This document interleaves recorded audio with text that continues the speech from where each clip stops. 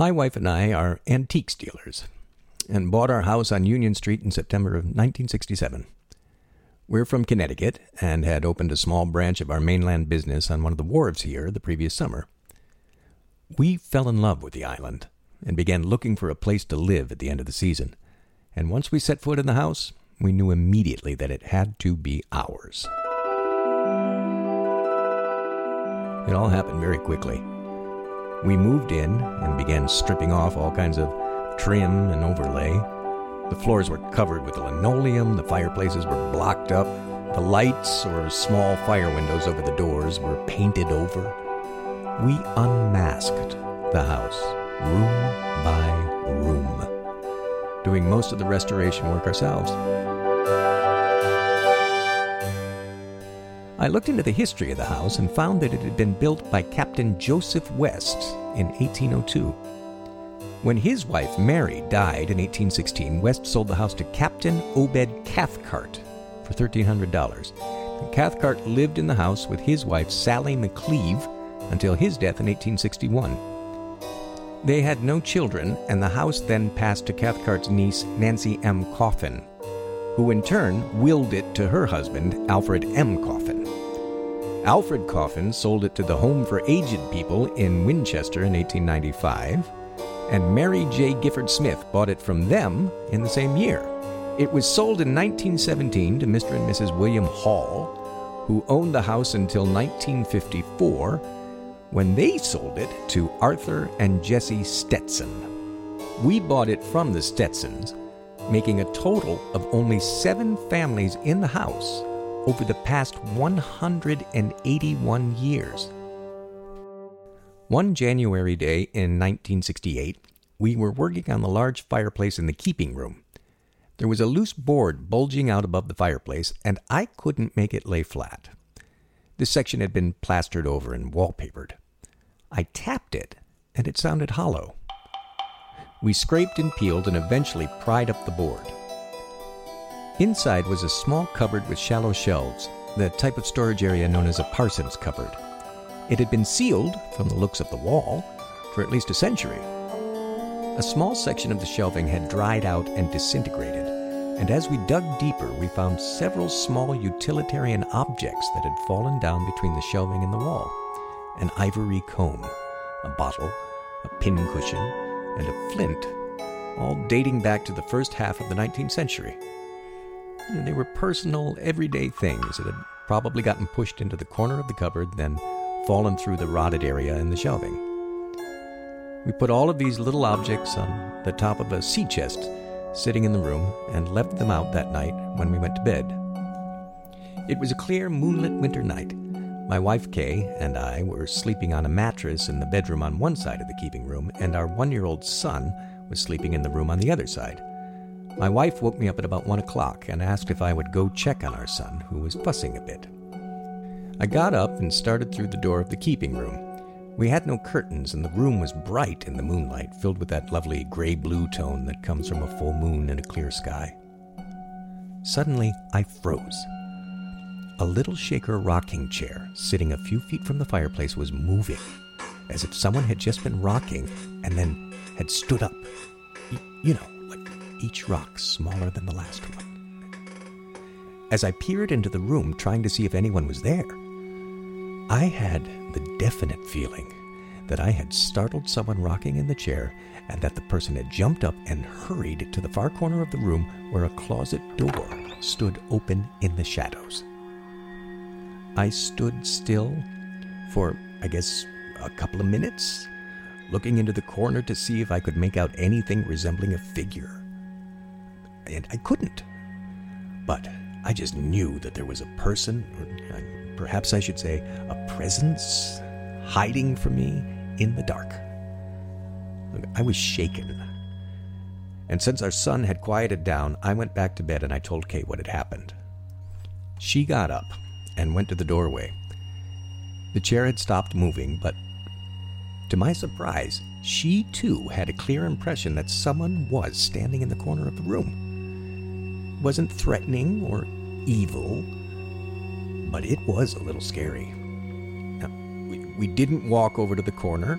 or shine a light into the room out of some feeling, I suppose, that we had already disturbed that presence, whatever it was, and that we should leave well enough alone.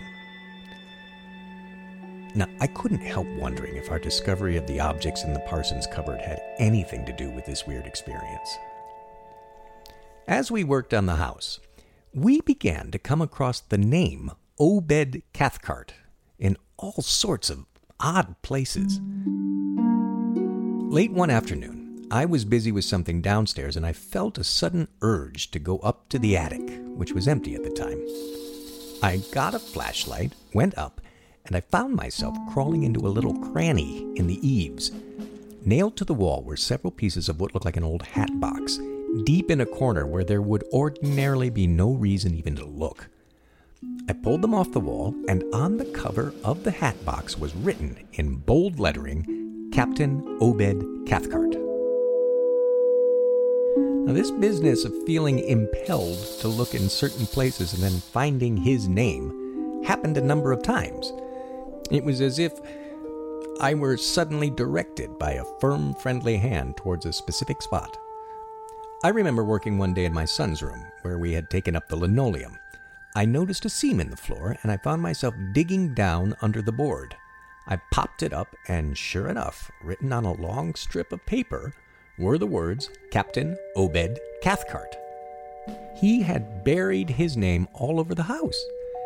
It was as if I were satisfying some old urge of his by uncovering it. I did some research on the man, and I found that he had made several whaling voyages to the Pacific between 1826 and 1838 on the Elizabeth Starbuck and the James Loper out of Nantucket, and on the Victory and the Young Phoenix out of New Bedford. He left Nantucket again in 1850 as captain of the Ontario. The ship was condemned at Tahiti, and its 700-barrel cargo of sperm oil was shipped to England. Obed bought the house when he was 28, 3 years after he and his wife Sally were married.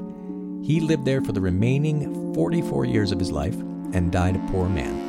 He left $5 apiece to his brothers Seth and David. To his niece, Nancy Coffin, he willed the house. In the probate court inventory, he left her the furniture in front chamber and basement, appraised at $62, 6 large silver spoons and 18 small ones worth $18, and 1 rocking chair worth $3. Seems strange that a whaling captain who had made so many trips should die with so little to his name, and he was apparently a good man. I have a clipping about a rescue he made from the James Loper in 1839. A Japanese junk, the Choja Maru, was wrecked in January of that year, and it had been drifting for 6 months when it was sighted by Cathcart. He took the 7 surviving crew members to Hawaii, where a certain Dr. Baldwin wrote, "It is due to the kindness and generosity of Captain C, generosity often met with among seafaring men, that not only were these sufferers provided with food and necessary clothing, but were landed here with all the movable property they had saved, including a considerable amount of money, all which, on their escaping the wreck, was put into the care of Captain C, but none was reserved by way of compensation." I have a feeling that he was a modest man, and probably a Quaker, who just never made it big. My wife and I came to accept early on the presence of a benevolent personality in the house. It's a wonderful house, and we've never been uncomfortable in it, but we definitely were sharing it in those early years. And there were times when Kay or I would see someone just flitting around the edge of a doorway, crossing a passageway, or disappearing around a corner when we knew there was no one there. We would catch a fleeting peripheral glimpse of a back or of a piece of clothing. I remember one time when I was just starting up the stairs and I saw a woman in a dress stepping quickly through the hall into the next room. I didn't think anything of it, assuming it was Kay, and I went up the stairs and into the room across the way. I said something to Kay, and when I got no answer, I looked upstairs and then down, only to find that she wasn't even in the house. That little shaker rocker has been something of an enigma, too. As a rule, my memory about where and when I acquire antiques is excellent. As you know, we're dealers, and we do a brisk business in Nantucket pieces out of our shop on North Water Street. But I can't, for the life of me, remember where that rocker came from. At some point, shortly after we moved in, I sold it, but I can't remember whom I sold it to either. And I don't seem to have any sales slips on it. It's almost as though I have a mental block about that little chair. At any rate, a woman on Quinn Street called me a few years ago and said she had a little shaker rocker that she wanted to get rid of. She didn't tell me why. She just said she wanted it out. I went over to pick it up, and sure enough, there was our little chair. We have it back at the house now, and ever since it has been back, we have had no disturbances of any kind.